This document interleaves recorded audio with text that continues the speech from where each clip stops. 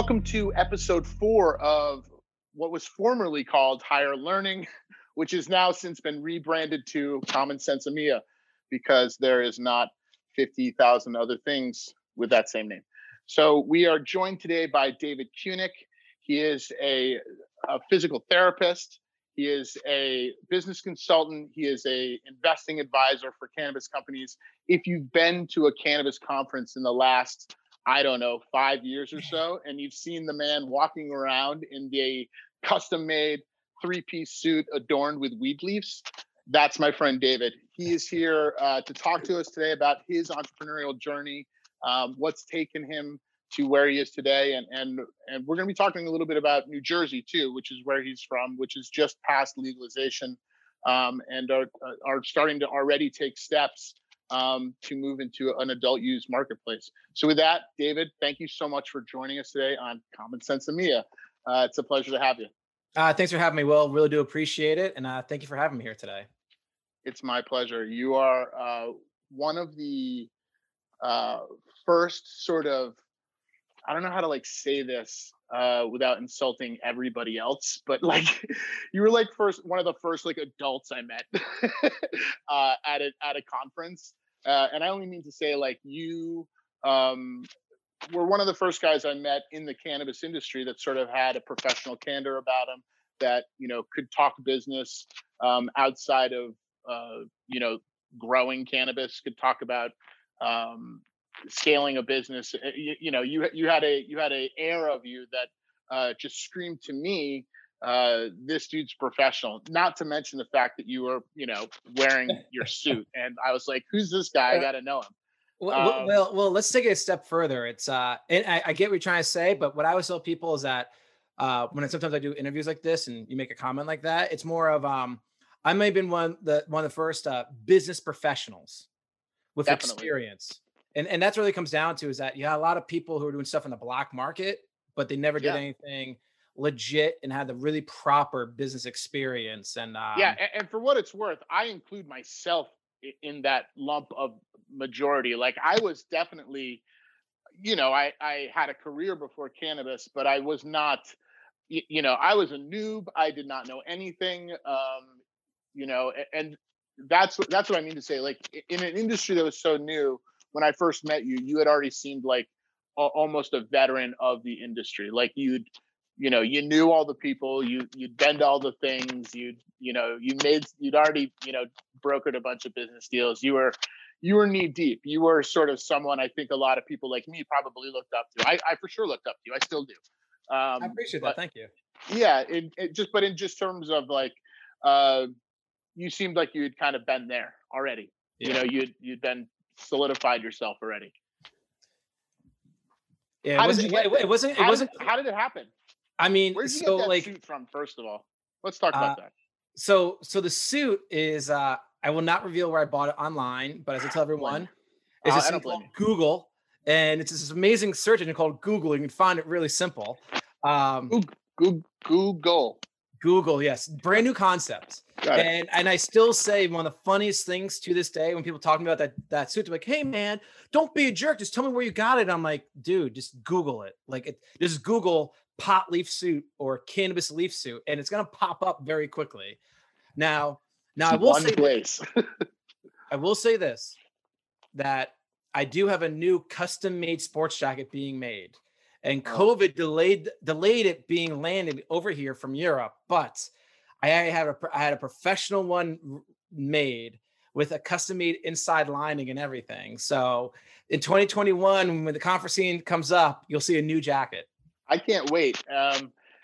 And you know, I- it sounds like we're kind of joking, but the suit is for me as an observer, and I'm actually going to put this to you, and I don't want to get we're getting a little ahead of ourselves already with getting into it. I want to know about more where you came from, but the suit is a calling card for you. I mean, I can think in the 20 or so conferences I've been to, maybe I've seen one other person with that suit. It's you know when you come home from a conference with a bag full of 1,000 business cards, right?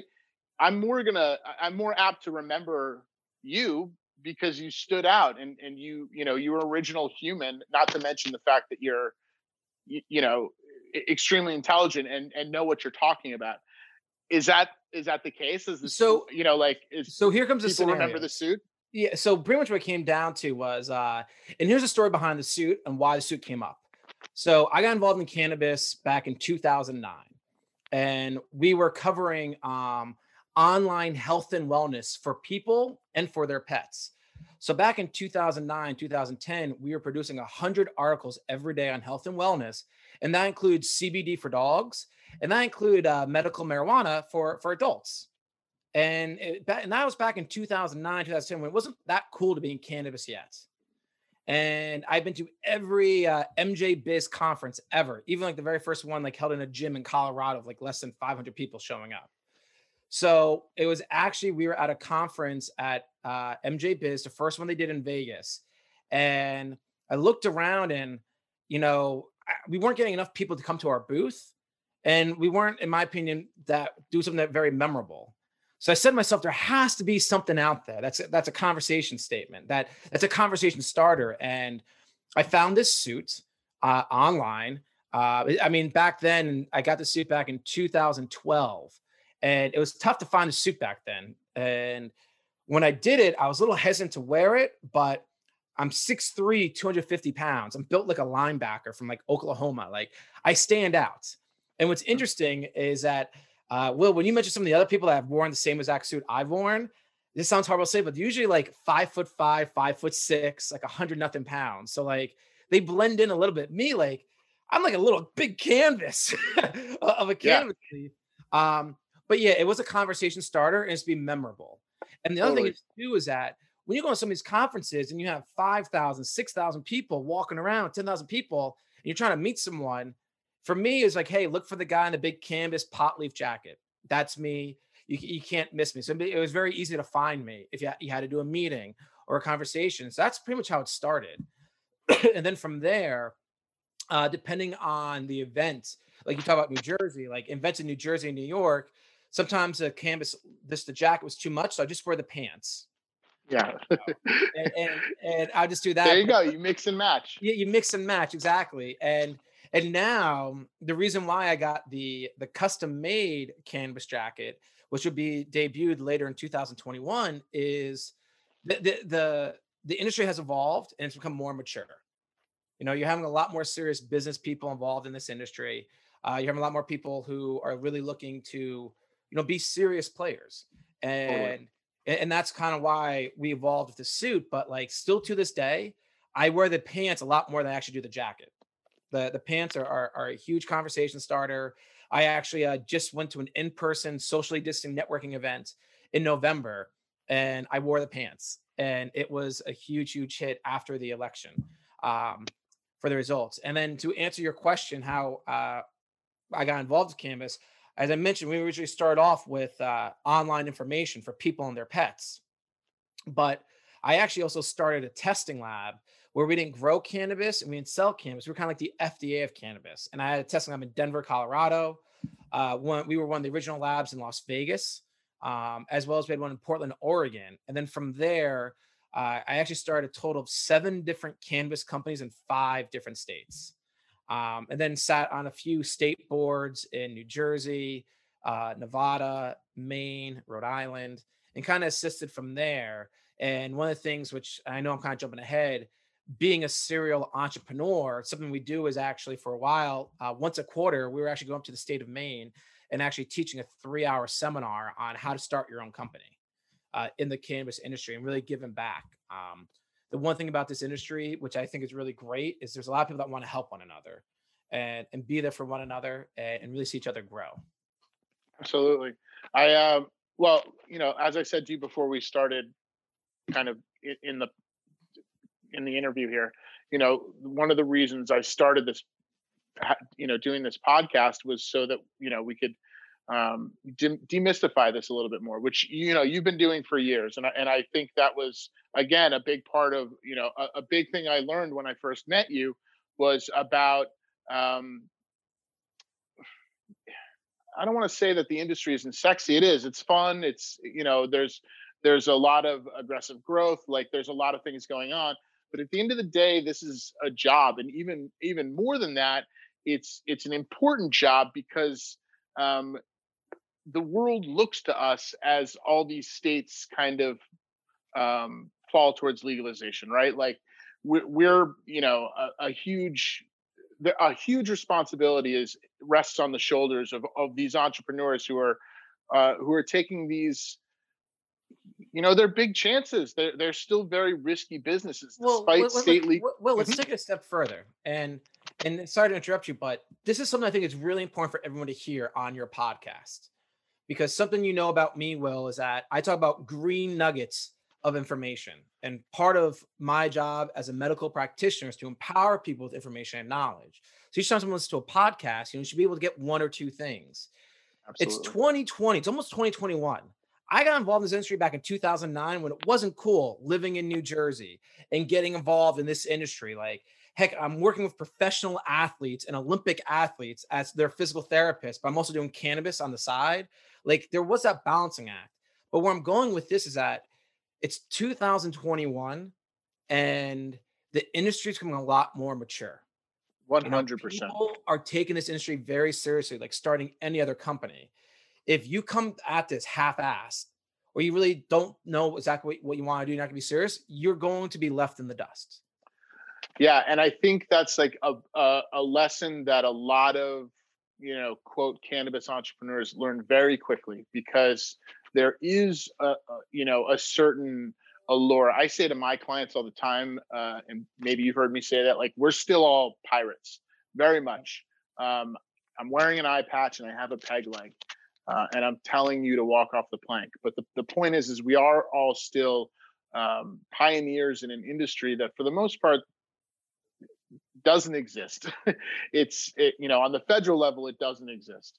Yeah. Um, you know, so there is that huge responsibility to take it seriously, but also to treat it as if it were not only any other business, but that, you know, treat it as though you have the responsibility to push the normalization of this emerging marketplace to Well, every look, other state and maybe every other yeah, country in the world. let's take it another step further. And this is a fun fact I tell people. Uh, in 2019 and also in 2020, one out of every three people we spoke to that want to open up their own business in this industry actually end up becoming an investor instead. Why is that? Because people say, oh, well, I use cannabis, or I really like cannabis, or hey, I'm gonna start a business. Great. What's your business experience? What's your business owner experience? What's your entrepreneur experience with? Just because I like eating pizza doesn't mean I'm gonna go open up a pizza parlor.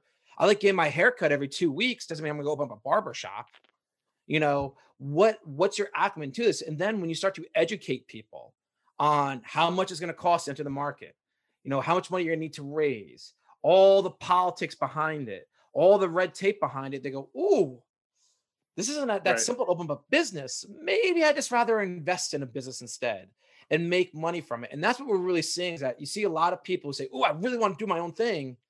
Then we start laying out the numbers and the time frame and The what's going to time take. frame. And they say, oh, maybe it'd be better for me just to invest instead. So, but that's a really important thing to hear, because I use the East Coast specifically about this.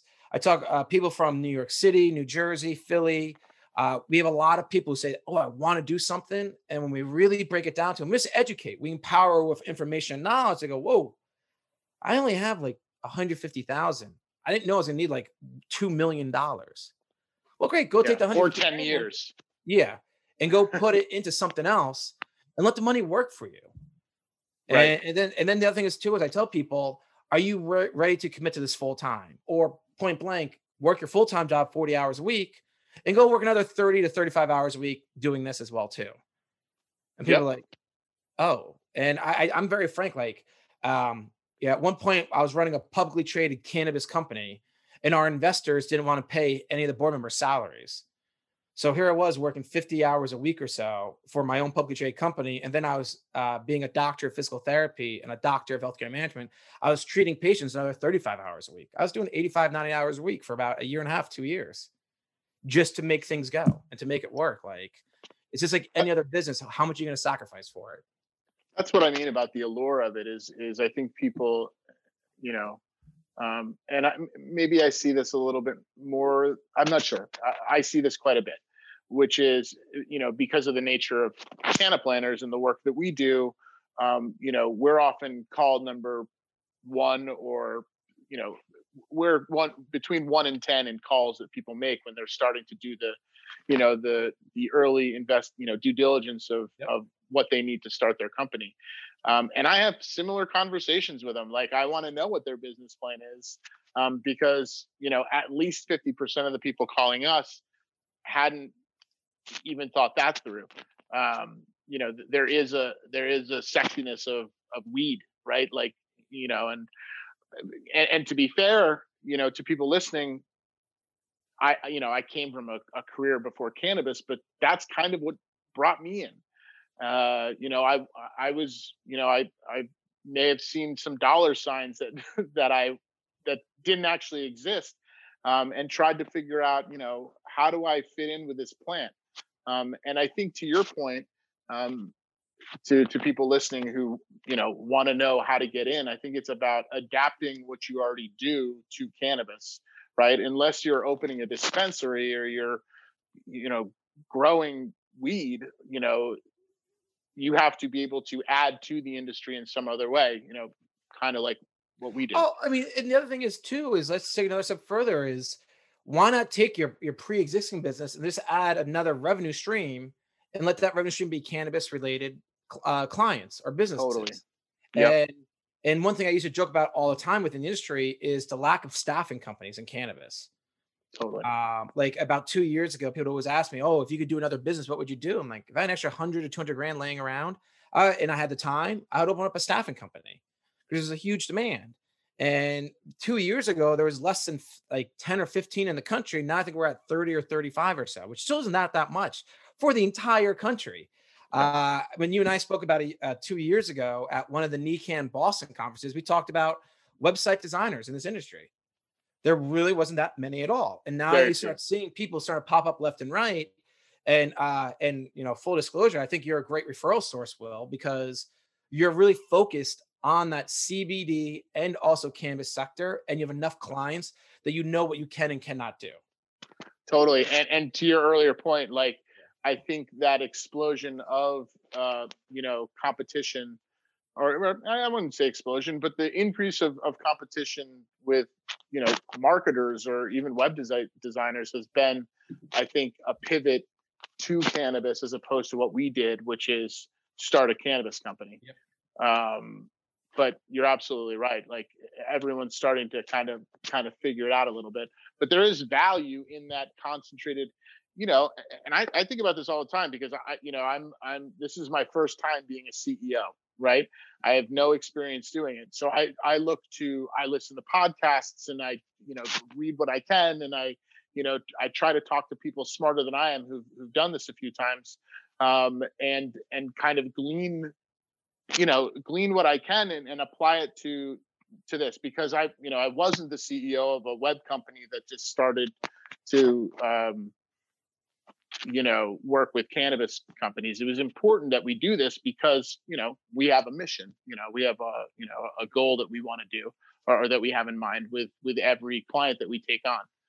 Um, I want to.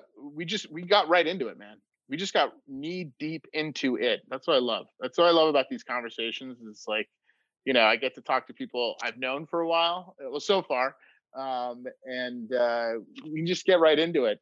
It's the Yep. beauty. Get right into the meat and potatoes. I want to go back a little bit, because we skipped right over it, and this part is important. But you work in sports medicine, as you kind of mentioned. So I want to know, and that's important too, because you own a sports medicine, like, you own a physical therapy practice, in addition to, you're still splitting your time.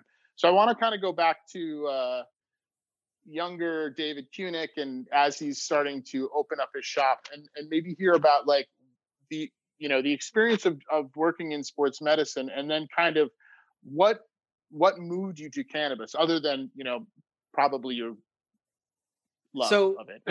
so it's a great question. And then, what's the name of your editor? Tyler. All right, tell Tyler to pause. I'm gonna get more water real quick. Okay.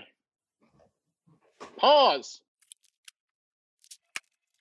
All right. So I was just asking you about kind of your journey into, how did you get into sports medicine? Like, tell us about opening up that practice, and then, where the pivot happened. Sure. So, um, I actually in high school, big time basketball player. Freshman year, had a full scholarship to a private high school. Um, I blew out my knee, shattered my leg, and long story short, several reconstructive knee surgeries. I was actually the most popular watched surgery by the New England Journal of Medicine for the lower extremity of 1995. I am a John Congrats. Doe. I'm a John Doe. People have done research on my knee for what I had done. But anyway, that's how I knew I wanted to be a physical therapist. From there, being the youngest of four kids with a 13 and a half year difference between me and my oldest sibling, there's a lot of life lessons you learn there. And maybe I was young and naive, but my goal was to open up my own physical therapy clinic before the age of 30. If not, I was getting out of the field altogether. And my goal was to open up my own clinic, do multiple expansions, and to sell everything and to be retired by the time I was 35. Zero ambition. Yeah. So, but that's back when I was 16 or so. And, in hindsight, it wasn't so much more of the retiring. It was more really kind of looking at more of the financial freedom. But I started my first clinic at 24 years old. I did 6 expansions in 3.5 years, and I sold all my physical therapy practices in the fall of 2013. I was 32, and I achieved everything I wanted to achieve pretty much in physical therapy. I worked with major. What's next? Yeah. So, You but were now you you from know you you you were able to retire essentially. well, Pretty what's close. Pretty interesting is close. that I wish I was able to retire. And also, though, that was also good business lessons because the people I sold my practice to, like originally, my publicly traded company was going to take over my physical therapy clinics. Then Hurricane Sandy hit in New Jersey and ruined my business. Um, then with the Affordable Health Care Act, was going to completely change my business model, and I was going to take over a 45% decrease in gross revenue in 2014 Hmm. because a lot of people don't realize the Affordable Health Care Act was really going to affect a lot of medium-sized medical practices. When I say medium-sized, generating like less than 5 million a year or so, it's going to really hurt their insurance reimbursement. So actually, when I sold my clinics, I ended up being in lawsuits for a little over a year because they didn't pay us half the money they owed us. So, but I was presented at getting involved in the cannabis industry back in 2009 or so, 2009, the later part of 2009, and that was doing the online information. So as you were working on your kind of exit strategy with the clinics, another I wasn't even working my exit strategies yet, to be honest. We were kicking butt, we were expanding, and my business partner, who was also a mentor of mine, was like, "Hey, we have this great opportunity. Would you like to take a company public?" I'm like, "Yeah," and he's like, "Let's focus on health and wellness." And I met the people we were partnering with, and long story short, they already had an online forum that averaged about 2 million unique visitors a month to it, which is a lot back in 2010. definitely. And we were going to do their health and wellness side of it, but part of it is they want us to cover cannabis. From there, I kind of did some more due diligence and I really looked at our medical code of ethics. And if you're a medical practitioner, there are two really important things in your medical code of ethics. One is you are supposed to empower your patients with information and knowledge on all treatment plans. So even if you're not pro cannabis at all, technically speaking, as a medical practitioner, if that's an option, you have to talk about the options out there for your patients. And the second thing is in your medical code of ethics is that if there's a better treatment program, even if it's against the law, you're supposed to fight on your patient's behalf on that. Hmm. And I'm really giving you the Cliff Note version, but I tell people go back and read the medical code of ethics, and you'll see those two parts in there. So from there, we're producing information. We weren't selling anything. So You from were you there, were content creators. yeah, content exactly, content creators, and we were producing 100 articles every single day, 7 days a week. Damn. And we had different experts in all different industries come in and help out with that. From there, we got through mutual contacts and the power of networking. I'm a big fan of networking. the key to my success has really been the power of networking and having good business ethics and good business morals, which is why people keep wanting to do business with you. Um, from there, I got offered to partner up with a testing lab company. At that time, the largest testing lab company in the world at the time, and we worked out a deal where we would be the official franchisee or licensee for every testing lab in the United States for them, except for California. And then that's how we kind of got involved. At that point, already sold my then 2013 sold my physical therapy clinics. We're focusing more on the testing lab sector and really developing the testing lab sector. And then this Now, other when you talk about your involvement with the labs, like, I mean, to what extent is your involvement? Are you a financial, are you an investor in these companies, or are you clocking in and trying to uh, so develop the teams and so yeah, two-part answer. The lab in Denver we were taking over, and we had to hire all new staff, update equipment, like pretty much give it a huge once over. yep, The lab in Vegas, there's only 7 places that got testing labs in the entire state of Nevada. That's a lot. I mean, or I'm sorry, that's not a lot. It's only 7 for the entire state, and we were one right, of those 7. So we had to do that from scratch, hire the team, develop the standing operating procedures, pass all the certification. And the funny part was we were in Las Vegas proper. So we had to go through the Alcohol and Gaming Commission. So as I joked around, like if everything went to shit, at least I can go do blackjack for a living. yeah, But that was really interesting because to go through that area in Las Vegas proper, because the irony was is that if our location was literally 500 yards down the road, we wouldn't have to go through Las Vegas proper at all and through the Alcohol and Gaming Commission. right. Um, so that was from scratch. Oregon, everything was from scratch as well too. So it was really developing the teams, SOPs, and literally developing a whole business altogether. And each Um, state, every, especially with a testing facility, like, and this is true for most businesses that touch the plant. There's specific sets of rules. So your standard operating procedures for each location, it was different. take It it a was step further. I mean, back in the day, Denver or the state of Colorado only required like 4 tests. Las Vegas required or Nevada required 10 tests. That's a big difference. big difference. Huge difference. I mean, we also went through the rigmarole where we had a very messy split with the testing lab company we're partners with because they were supposed to give us some of the SOPs, and the state of Nevada came up with tests that the parent company hadn't even developed yet. Mm, So now you're making a business decision saying, why am I going to pay someone a $15 royalty on a test that I have to come up with and my team has to come up with? And why are we going to hand over the intellectual property to the parent company and still pay a $15 royalty for each right. time we do that test? That makes no business sense whatsoever. You just brought up a point that made me think. We were talking earlier about kind of like the business ethics and even the responsibility that falls on the shoulders of cannabis entrepreneurs. Uh, so you got this one state that requires 10 tests and this Yep. other state that requires 4 tests. And I would kind of run into, obviously not the same, but we run into things where it's, we have to follow whatever packaging creation. Yep. It's a perfect example for what we do. It might be different in Vermont than it is in California or whatever. Mhm. But one of the things that we've kind of take upon ourselves is almost trying to supersede the responsibility that the states are trying to impose on us.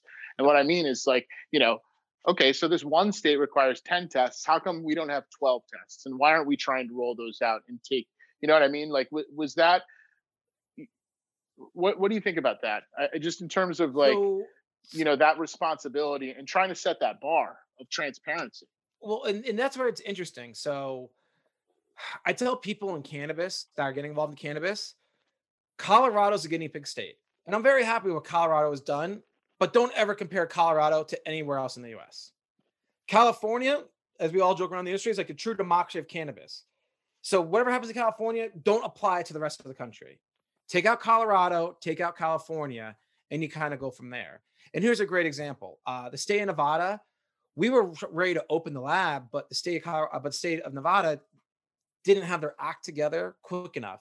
on what was required. So all of us testing labs came together and started the Nevada Cannabis Testing Lab Association. So we worked with the states for the rules and Exactly what I'm regulations. talking about. Yeah, that's But in amazing. Colorado, and this is the part people don't like talking about, and it's just like any other industry.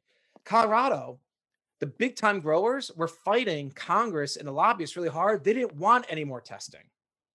They didn't want to pay additional money for testing. I mean, in Colorado, for it was you test it for every strain you grew. That's it, unlimited pounds. In in Nevada, it was we test 15 grams, 15 to 20 grams for every 10 pounds you grow per strain. That's a big difference in testing. Big difference. And in Colorado, I mean, in the early days, like 5, 6 years ago, if someone didn't pass, the growers would come in and say, "Listen, if you don't pass us, we're never going to use you again." Or they'll say, "Hey, great, can you go in and we fail? Could you please, if we give you some cash, could you please go and change those results because we can't lose this entire crop?" And what's interesting is that when you look at the larger growers, uh, and you look at what they put in their performas for testing in the years to come, the numbers just don't make sense. Where they're pushing hard, they don't want a lot of testing done because that cuts into their profit margins dramatically. Yeah, I remember this kind of maybe it was 2 years ago at this point, a couple of years back when this, this all kind of broke in Yeah. the mainstream media, the cannabis media. Um, yeah, I mean, you see that stuff with every industry, right? There's bound to be the people who come in and exert their power and want to retain control. But I think, I think it's in all of our best interests for those entrepreneurs, those business leaders who don't put profits first. I know that sounds so silly, It is, but but it unfortunately, cannabis is going mainstream, and whether you like it or not, in cannabis, you're gonna have like the Budweisers and the Coors Light, the WalMarts, of the industry, and then you're gonna have like the microbreweries. You're gonna have, a great example is this. There's a CBD company that we helped out with. I won't say what their name is because you know who they are, Will. And when we talked with them, we gave them opportunities to literally make about 7 figures a year for their CBD company. But they were honest. They're like, listen, if we make $500,000 a year, we're happy. That's it. We want to be small mom and pop. We want this company to be around for the next 15 to 20 years. And we're very happy if we make 500 grand a year and that's it. And there's nothing wrong with that. That's fine. And but they had that plan ahead of time. Versus other people were like, listen, I'm going to do everything I want to do because I want to make as much money as possible, as quickly as possible in this industry before things level out. And you're seeing that side of the sector as well too. And when you go to the bigger places like Philly, New Jersey, New York City, you're gonna have a lot more red tape. You're gonna have a lot more politics. You're gonna have a lot more lobbyists involved as well too. I mean, I use the state of Maine as a great example, where the state of Maine is pretty much 5 times the surface area of New Jersey, but literally about a fifth of the population. And even when they passed legalization in 2016, it took them literally 3.5 years before they allowed their first adult use sale because the couple people weeks ago. fought, and they fought hard against the state government, saying, okay, great, let's have the rules and regulations that benefit everyone. Yeah, unfortunately, we're already starting to see a little bit of that in Vermont. So as that all happens and unfurls here, you know, we'll see what happens with it. Talk to us about Jersey. They just passed adult use this past November, this past election. It was one of 5 additional states that passed Sure. meaningful cannabis reform laws. Yep. What's happening in the Garden State? So a few things. One, in general, we went 5 for 5 this election. All 5 states passed that were on the ballot, which in the cannabis industry caught all of us off guard. We didn't think we were gonna go 5 for 5. It was big. It was huge. It's really big. Now, there's a 2-part answer for New Jersey, and this is a green nugget of information for everyone. If you look at New Jersey, the cost to enter the markets and the time frame it will take to make your money back, you'll make more money investing your money in other states right now. Just plain and simple. Okay. Second part about New Jersey is New Is that? Jersey would be Oh, like, hold on. Is that because of just the timelines, or what? Why? okay, so if we look at in general any timeline for any state that passes rec, it's usually Years. about 2 years and change until they really start hammering things out. Right. If they've already had a medical program for several years, you already have people who've already lobbied millions of hundreds of thousands of dollars, some are millions. You already have people who've already lined up, like the larger multiple state operators, and they already have a stronghold for what the first licenses are coming out. Okay.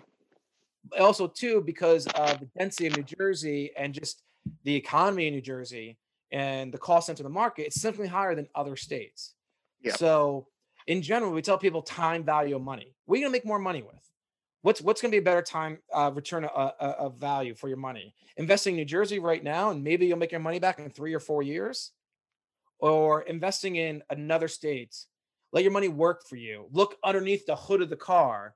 Really look at the engine. So now when you do something in New Jersey, you're better educated and you're better planned. Now let's take the next part of New Jersey.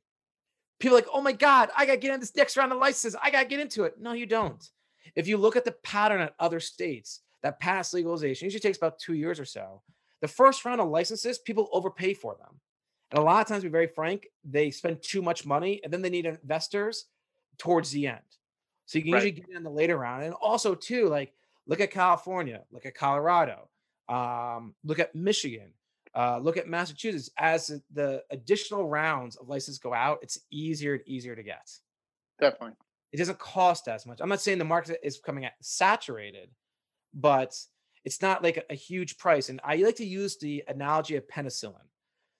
Back in like 2015, 16, I was quoted on MSN, NBC, USA Today, saying how marijuana is modern day penicillin. And if we look at the New Jersey market has less than 15 dispensaries, less than 15 grows. Those people spent a lot of money to get those licenses and to be up and operational. That's like saying there's only 15 hospitals in the entire state of New Jersey that offer penicillin. Right. Now, you think those 15 hospitals or those 15 locations are gonna allow new people to come in and start selling penicillin right away? No. They didn't spend millions of dollars. They didn't have to go through all that hardship. So the current operators are gonna make it as difficult as possible for the new people to come in, which means more time, which means more money. So, I mean, the other thing is too, look at the amount of licenses that are for sale in other states right now. People that just ran out of capital because they didn't plan ahead. I mean, I use as a great example, my test lab in Las Vegas, we went over budget by 400%. That's a huge number. Big time. It cost us a literally significant 7 figures more than expected.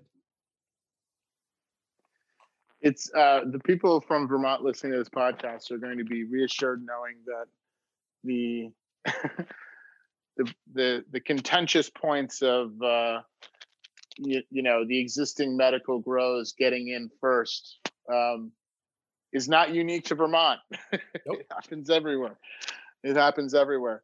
Well, so what kind of I mean, what are the early what's the early buzz? Like what do you see right now? What are most people who are calling you interested in? Well, let's talk about UCS a little bit. So after eventually working up your franchise of clinics before the age of 32, you were able to pivot into cannabis, and eventually you started doing all this networking. And I want to talk about networking too as part of the entrepreneurship, the entrepreneur's journey. But where did UCS come from? So, so UCS is born out of need and desire. Okay, and UCS stands for two things. In the cannabis industry, it means use cannabis safely. In the business industry, it's called use common sense. And so pretty much what happened is this: UCS Advisors was born out of need and necessity. When I raised money for my public company, I raised about $14 million, and it took me 63 private investors. That's a lot of people. A Um, lot of conversations. yes. And when you're the CEO of a publicly traded company, you're no longer really in charge of your company. Every major Right. decision, you have to do a board vote. Long story short, I was asked to step down as chairman of my board of directors for a year. After that year, I inherited a couple new board members, which I did not want, and the board would not give me back being the chairman. With that being said, This is like, well, hold on. I don't want to gloss over this because yeah, this is like the entrepreneur's nightmare, right? This is what Walter Isaacson's book about Steve Jobs is all about, right? Like this is a, a business person's nightmare, wherein they work hard, they create a company, they go through rounds of fundraising, uh, probably giving too much control away, you almost always giving too much control away, and then being essentially fired from one's own company. It's insane. It's something I wake up, you know, in in the middle of the night with a Look at this cold way. sweat. Well, Yeah, well, look at this way. It depends if you're in the private sector or the public sector. And I'll go back to UCS advisors in a second, but people always say there are private companies. Oh, I want the right investor. I want the right partner. And I go, okay, are you going to give up voting control? Are you going to give them voting rights? Are you going to do? Are you going to give them a board seat? They're like, oh, what are you talking about? I'm like, listen, if you're a private company, you can still maintain control of your company very easily. Heck, you can give people like 49% equity. I've seen people give up even 60, 70% equity of their company, but they have the voting control of their company. They have 51% majority votes. So there's ways to always get around that. But in a public company, it's much different. And the public company, pretty much me losing being chairman, people ask if there's one thing you could redo. That's the one thing I could redo. I would not have agreed to step down as chairman for a year, knowing that I was going to get backdoored. But with that being said, I inherited some new board members, which I didn't really care for. They really wanted to bring on an investor or two, which, in my opinion, was going to take too much of the company, have his claws into the company too deep, and really screw us over and our shareholders over. And I got outvoted. And it got to the point where um, 4 out of my last 5 major board votes, I lost. And 3 or 4 months later, the board of directors come back to me and say, "Oh, Dr. David, we screwed up. Sorry. You were right. Can you fix the problem?" And it's like, okay, I'm now becoming like a scapegoat. So literally, long story short, 55 out of my 63 private investors all said to me, "David, you're getting screwed over. Dr. David, if you go out on your own, we'll follow you in a heartbeat. Don't you worry. You've been great to us." And you gotta remember, at that point, I already started about 9 companies, 10 companies had investors. I made people money. So people like, hey, we know where you're going with things. Like we know your track record. Unfortunately, my board and some of my board members I inherited, we just didn't see eye to eye on things. So with that being said, the unofficial stat by Cannabis Business Times was that an estimated 65% of all business owners in cannabis or CBD are first time business owners. That's a scary number. That's a very, very high number. Most people do not know how to do a pitch deck. Most people don't know how to talk to investors. Most people don't know how to even ask for capital the right way. And so, out of need, that's kind of one of the reasons why UCS advisors came about. The second reason was that if you are an average middle class American here in America, you get screwed by the system for investing. Because unless you have over $250,000, most broker and dealers don't want to talk to you and they don't want to show you any deals.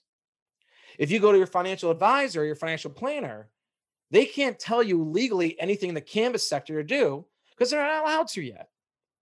Now, if you want to invest in the private sector in cannabis, hemp, or CBD, where do you go to? And there's that missing niche. So we had a very good track record at finding companies, vetting companies, and getting investors involved with these cannabis companies and CBD companies, whether they're publicly traded or if they're privately held.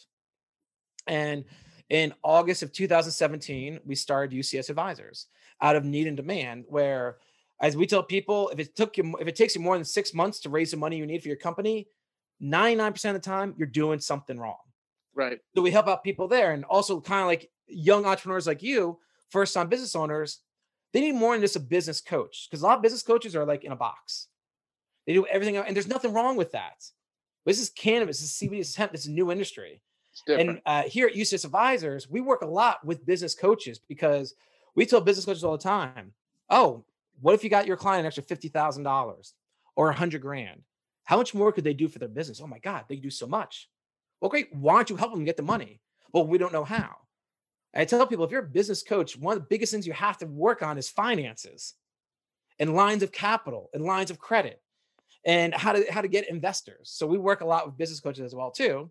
Then the flip side, as one of my favorite clients said down in Atlanta, I have this couple, amazing group of people, and they invested in a deal that we recommended back in 2019. And they literally said, Dr. David, we saw you speak at NECANN Boston. We have spent close to $13,000 attending conferences around the country to learn as much as we can about the cannabis industry. We learned more from your 90-minute lecture than we did in attending 7 other conferences. So pretty much that's where we kind of show people. Now, circling that back to New Jersey and New York City, there's a lot of money in New York City, a lot of money in New Jersey. And until a little company called Bank of America, don't know if you ever heard of them, started to talk about how many billions of dollars the cannabis industry is going to be. Oh, all of a sudden, people want to start talking to you now. When you see some of these larger hedge funds and you see Bloomberg News, small little company, Bloomberg, don't know if you ever heard Mm. of them at all or not, start saying, great, this is what you can do in the cannabis sector or in the CBD sector. All of a sudden, that money started to come in. And people are going to their financial advisor saying, great, I have an extra 100 grand. What do I do? Oh, I don't know. Well, this is where we fill that void. So we're a two-tier company. We work on helping out startups or companies making less than 5 million or so to get the money to get to the next phase. And we also work with accredited investors, both domestically and internationally. We find them deals to get involved in. Last year in 2019, we reviewed over 325 different companies that had pitch decks, and only 12 of them passed our vetting process. This year, we've reviewed over 450 pitch decks so far from different companies, and only 16 have actually passed our vetting process. So let's talk about that. Like, you know, what do you see as good investments? What's setting these companies that um, intrigue you or pass the vetting process? What sets them apart from the other Great question. 440 other companies? Great question. And several things. One is, as we tell people, failure to plan is planning to fail. If you're going to take someone's money, how are you paying them back? What's your exit strategy? If I'm the investor, Will, and I give you money, how are you paying me back? What's the goal? And don't always say, oh, we're going to get acquired. Yay. Because let's call a spade a spade. Less than 10% of companies get acquired. So there's a good chance you're not going to get acquired. Right. So what's your backup plan? You know, so that's right off the bat, you need to have the proper exit strategy for your investors. Okay. The second thing is management team. All right. If you've never owned a business before, you've never grown a business before, you never taken investors before, well, you're asking someone to take a lot of like that's like giving a high school senior money. Hey, you've never been to college before, you don't know what you're going to do, but I'm going to give you $250,000 for 4 years of college, and hopefully you'll do something with it and pay me back in time. Like, no, people don't do that. And the other thing is too, people lost a lot of money in cannabis. Heck, I'm one of them. I lost millions of dollars. Like I'll be the first one to admit to it. I put a lot of money into my own cannabis company early on in the Tesla labs, and I lost it all because I was just too early to the game. So people want to make sure you know what you're doing. Like here's a great example. There's a cannabis hedge fund. I won't say which one, and they only invest in companies that have a minimum of 5 to 7 employees because they know the toughest time is to go from 5 to 7 employees to like 20 to 30 employees. Right. And that's where you really need a lot of help and a lot of guidance. And that's Definitely. all I look for. So in general, have an exit plan for your investors. Okay. Work backwards. What's the goal? Do you want to have this company for 20, 30 years?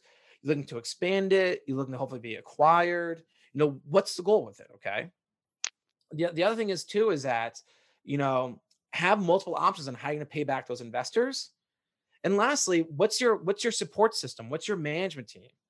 Who do you have for experience? Like, here's a great example. We have a CBD company, and the guy's not even 30 years old yet, but he set up his company to get acquired. And each time he went to an investor, he was very frank. He's like, listen, the minute I get offered $7 million or more for the company, I'm out. I'm selling it. And he was very frank about everyone. And each time he met with an investor, he goes, I come from the liquor and spirits background. And I know how to do social media marketing. And all he does is social media marketing for a CBD company. People say, well, how is he able to raise over $500,000 and I can't? I go, because he has a clear exit plan for his investors. He also told his investors, hey, after 2 years of operations, once we hit a certain amount of goals, I'll start paying you a dividend. And three, he's taking his experience in other industry and applying it to this industry. Another Yeah. great example is we're working with a few grow operations. And these guys have no grow experience whatsoever, but they've know how to raise money. They know how to get companies onto the NASDAQ. They know how to go and acquire and do mergers and acquisitions. And they have that experience. And they're going out and they're raising several $1 million like this because the experience versus someone who says, yeah, I'm going to apply for a license. I'm still looking for a building. Yeah, here are the margins. Well, great. 2 locations, 3, 4, 5.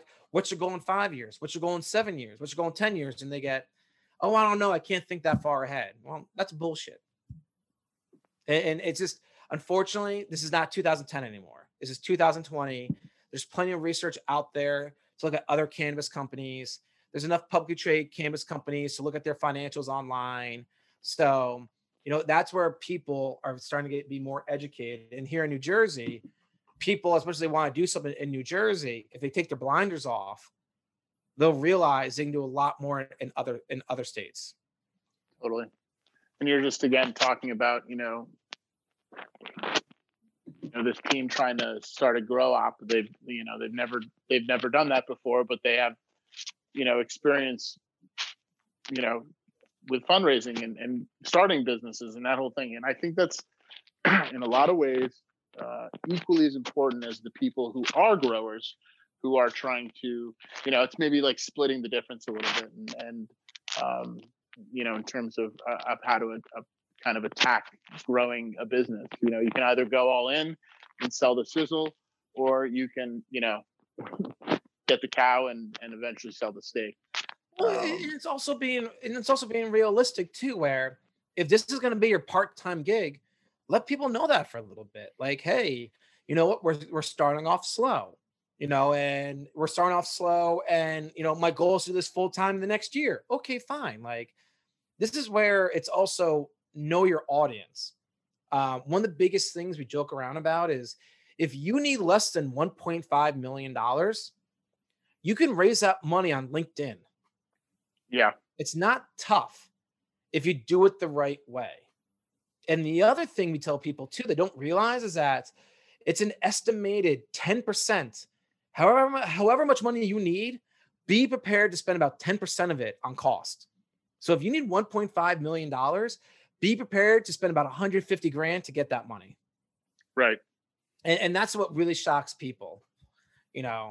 Yeah, it's the combination of the the investment or the time investment. Like you either have an idea that's scalable right now, or you have an idea that's going to you have the ability to invest your own time with, and like you said, maybe do part-time or start off slow and build it off organically.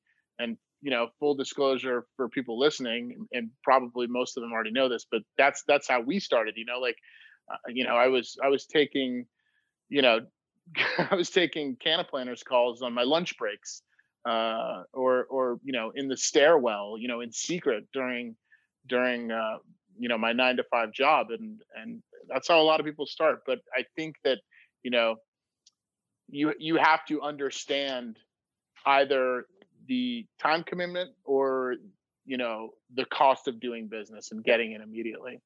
But once you get that money, it's about what you do with it. You still have to go through you still have to make the thing. You still have to do the job. at the end of it. Well, the other thing is too is you want to get your company investor ready. Like the Talk one, about that. Tell so me about that. investor ready means okay. I You feel like I'm just have getting a free consultation from Dr. David right now, but this is important stuff.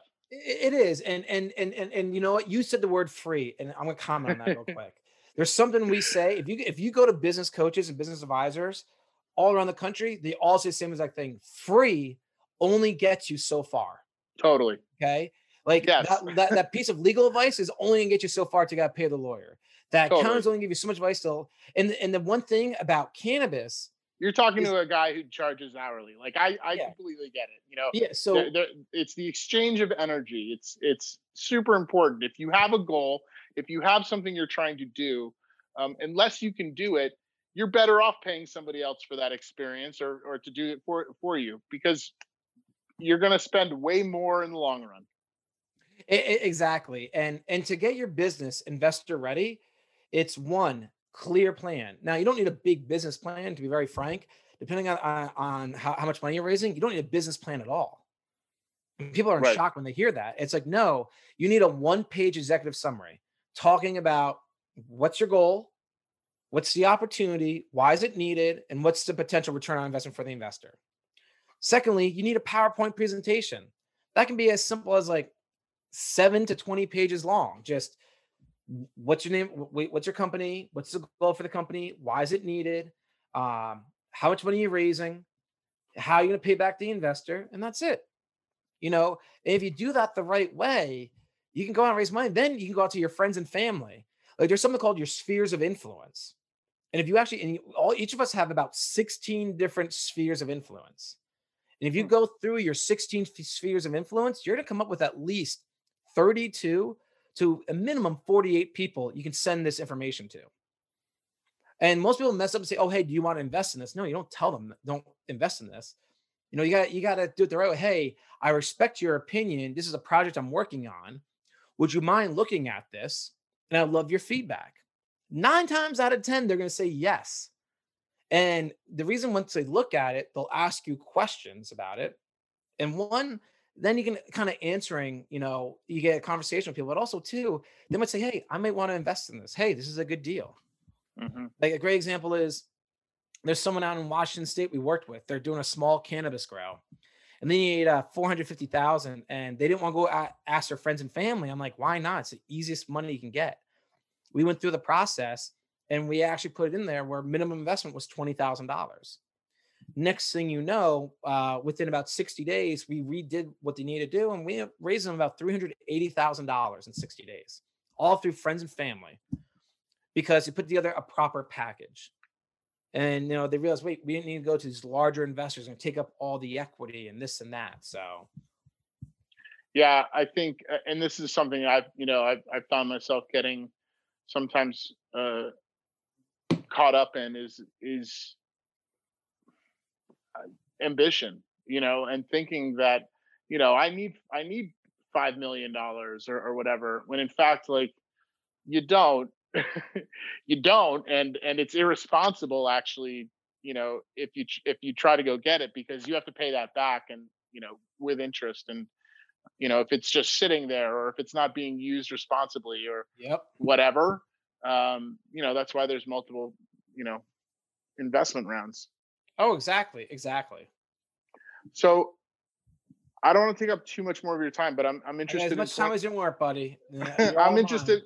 I'm interested in 2021. I've been lucky enough to be a spectator of you for a few years now. I've seen you grow a few businesses, in addition to your own. Um, we've talked a little bit about New Jersey and other states that have gone or are going legal. What are you looking for in 2021? What's your goal for this year? The goal for UCS advisors is to Yeah. pick up for 2021, to pick up another minimum 30 individual investors to invest in different deals. That's our goal, is a minimum of 30 more clients, which is what we're looking forward to. The second thing we're looking forward to is we picked up actually another very large project in New England. I won't say where exactly yet, which should be a 2 to 3 year project, which we're really excited about.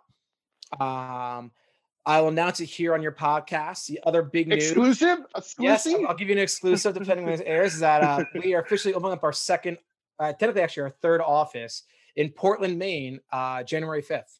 Oh, congrats! Thank you, thank you. So That's awesome. yeah, we're doing a lot of business in New England, and it was just time to open up another satellite location up there. That's where you So and I met. I think we met for the first time in Maine. yes, we did at NECAN Portland. Definitely. That's Yeah, correct. in that sports Sports thing, complex. Yep. Mhm. the sports complex. So and then the Uh, other thing is too is that we're really looking to diversify our investments. Like we're looking at some vaporizer companies. We're looking at some telemedicine platforms. There's some really good, unique opportunities to invest in Michigan, in Oklahoma right this now. is huge. I don't want to gloss too much over this. This is huge. And again, like in terms of, we've touched upon it now a few times, but in terms of entrepreneurs listening to this, thinking about how they can apply themselves to this industry, you know, these businesses don't all touch the plant, Correct. right? So say that again. What I mean, So tech companies, so so so biohealth. so so, so telemedicine. Mhm. So in telemedicine companies to vaporizer companies, a hardware actually.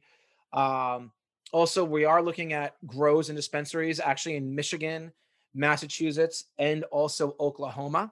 To be very frank, we are steering clear of New Jersey, New York for all of 2021. Wait till So it all kind of settles down and the process evens out a little bit. time value of money. Would you rather sit here and make your money start working for you now with higher return on investment, or wait a year and a half to 2 years? Right. And overall, I mean, we're still shaking and baking here in 2020. We're excited for 2021.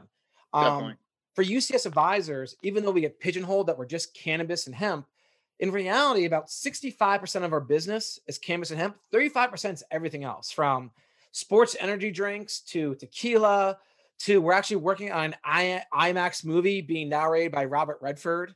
Awesome. Uh, so like we're really showing people, hey, there's more than just cannabis to get involved in when it comes to the private sector and different deals. And there's a lot of good opportunities out there. But yeah, we're really excited for 2021. And we're just really in general, 2020 is a great stepping stone year. And we come up with themes to our year every year. Hmm. And the 2021 theme for the year is invest in opportunities. We are surrounded by opportunities. You just have to decide whether or not you want to get your ass off the couch and actually do it. That's So, exactly right. because I'll tell you Before, right now, Will, yep. and for everyone listening who's an entrepreneur, you have until, in my opinion, till the third quarter of 2022 to get involved in this sector. If you do not, you can still get involved, but the return on investment is going to keep going down and down and down. Sure, So if more you really it's want going to to get become in more and more now, saturated, yep, and that those investment opportunities aren't, they're finite. There's only so exactly, many. Yeah. exactly. Before I let you go, I think one thing I'd love to hear from you, because I know this has been such a and we touched upon it just briefly earlier, and I had a note to come back to it, but networking. Networking pre 2020 was normal. 2020 was not so normal. Um, Tell us about the importance of networking and how it's helped you kind of, we talked about the weed suit, and that for sure is a marketing tool that you've used to better network yourself and meet new people. um what was your weed suit of 2020? Oh, so the weeds of 2020. Yeah, in general, for 2020, I for myself personally, I never realized how wide and diverse my network really was. How many contacts I had in multiple industries, which I'm very thankful for, both domestically and internationally. Hmm. Um, the one thing I've seen a lot in 2020 is people who say they're good at networking have no clue how to network. If you haven't been networking for years, I'm talking about 5, 6, 7 years prior to 2020, more than likely you need some help and you should take a class. Um, there's actually a company called Network Wise with Adam Connors that actually offers a networking like 101 tutorial class, which we've referred numerous clients of ours to. So much so they actually gave us our own discount code to people that want it. We'll So put it in the bio. You'll let me know. We'll put a yeah, I'll link email it to in the you. description So of this video. it's a class I'd highly recommend. I've done it myself too. And to actually get a certification in networking and to have that certification on the bottom of every email, I'll tell you right now, it's a conversation starter. Hmm. Because I have a lot of people say, "Oh, what's this network-wise certification you have on the bottom of your email tag?" And I talk about it. And I tell people point blank, even if you are a professional networker, like for 10, 15, 20 years, the class is still just a good refresher on what to do and what not to do. Sure. So I'll probably say that was my green jacket for this year. And half the time it's just showing up. Yep. I tell people, even if you only attend a networking event for 20 or 30 minutes, just show up. Don't be on your phone, give eye contact, practice your 30 or 60-second elevator commercial ahead of time. One of the biggest bullshit excuses I hear is, "Oh, I guess I probably should have practiced my 60-second elevator pitch before I got on this Zoom networking call." Hello, McFly. Yes, of course you should have. Like, there's no excuse why you can't practice this ahead of time. Like, if you're gonna, because one thing about Zoom and just in general networking is it's all about the art of conversation. And if you can't hold a conversation, you don't know how to ask appropriate questions, people are going to see right through that. So I can't stress that enough about networking. People ask, what's the key to your success between 13 companies? It's networking, networking, networking. Totally. And then number two is having good business ethics, because as one of my buddies, Chris Vaglio, who has a Rocket Growth Agency, which is a personal branding company, he's been with me for all 13 of my companies. And about a year and a half ago, I asked him, like, Chris, I go, why do you always refer me business to all my companies? He's like, simple. Your business ethics are great. I don't care what business you're in, but you always have such great customer service and you have such great business ethics. It makes it very simple to refer you no matter what the business you're involved in. And that really totally agree with him. I totally agree with him. And also, not only, personally, I agree with him that you do adhere to that. Yes, very much so. But also that, and especially in the cannabis industry, I feel like it's not, customer service is not common. Like good customer service, Yep. Is not common, and business ethics or business acumen that maybe we've taken for granted as a result of a career prior to the cannabis industry. It's few and far between. It's for sure different now than it was 5-6 years ago when I first got into this industry. But it's a work in progress for sure. So being able to do things like, the networking thing is part of an entrepreneurial kind of hurdle that I call, it's just stepping outside of your comfort zone, right? Yep. So and that's part of it, is going out and walking up to a stranger and saying, "Hey, I'm Will Reed, and this is what I do. Let me tell you about who I am." It's super uncomfortable the first few times, but it's the most basic tenet of running a business. Is you have to be able to have a conversation. You have to be able to do business appropriately and with ethics and with accountability and all of these things that I think are still very much in development in the cannabis industry. So here's another thing too, Will, about networking. Yeah. And this is the one thing I tell people about in the cannabis industry that's not done enough. Part of networking is following up and delivering. And the amount of conversations that people have, but then they never follow up, you're losing out on opportunities. And that's part of networking, is to follow up. And people joke around because still to this day, I go to meetings, and you've seen this, Will, for the little black notebook and a pen. And people say all the time, like, wow, why do you still have a notebook? Because when we're talking, I want to write down notes of what I got to do to follow up. Yep. And people say, wow, I can't believe you emailed me that introduction to that person you mentioned a week ago. I'm like, of course I did. Yep. So part of networking is following up. I have bags full of business cards from dozens of conferences, and they all, I don't have a notebook, but my technique is on the back of the business card. I write like, wore a funny hat, or was eating a sandwich when he came to my booth, or whatever silly little thing, was from New Jersey. Part of it's all about the follow-up. And the one thing about the cannabis sector, which I cannot stress enough, is that we lack follow-up. And we lack following up and doing the deliverables. And we talk about being business professional, kind of like in the industry, is that's the one thing we're still hurting a lot with. And picking up the phone and answering an email. Yeah.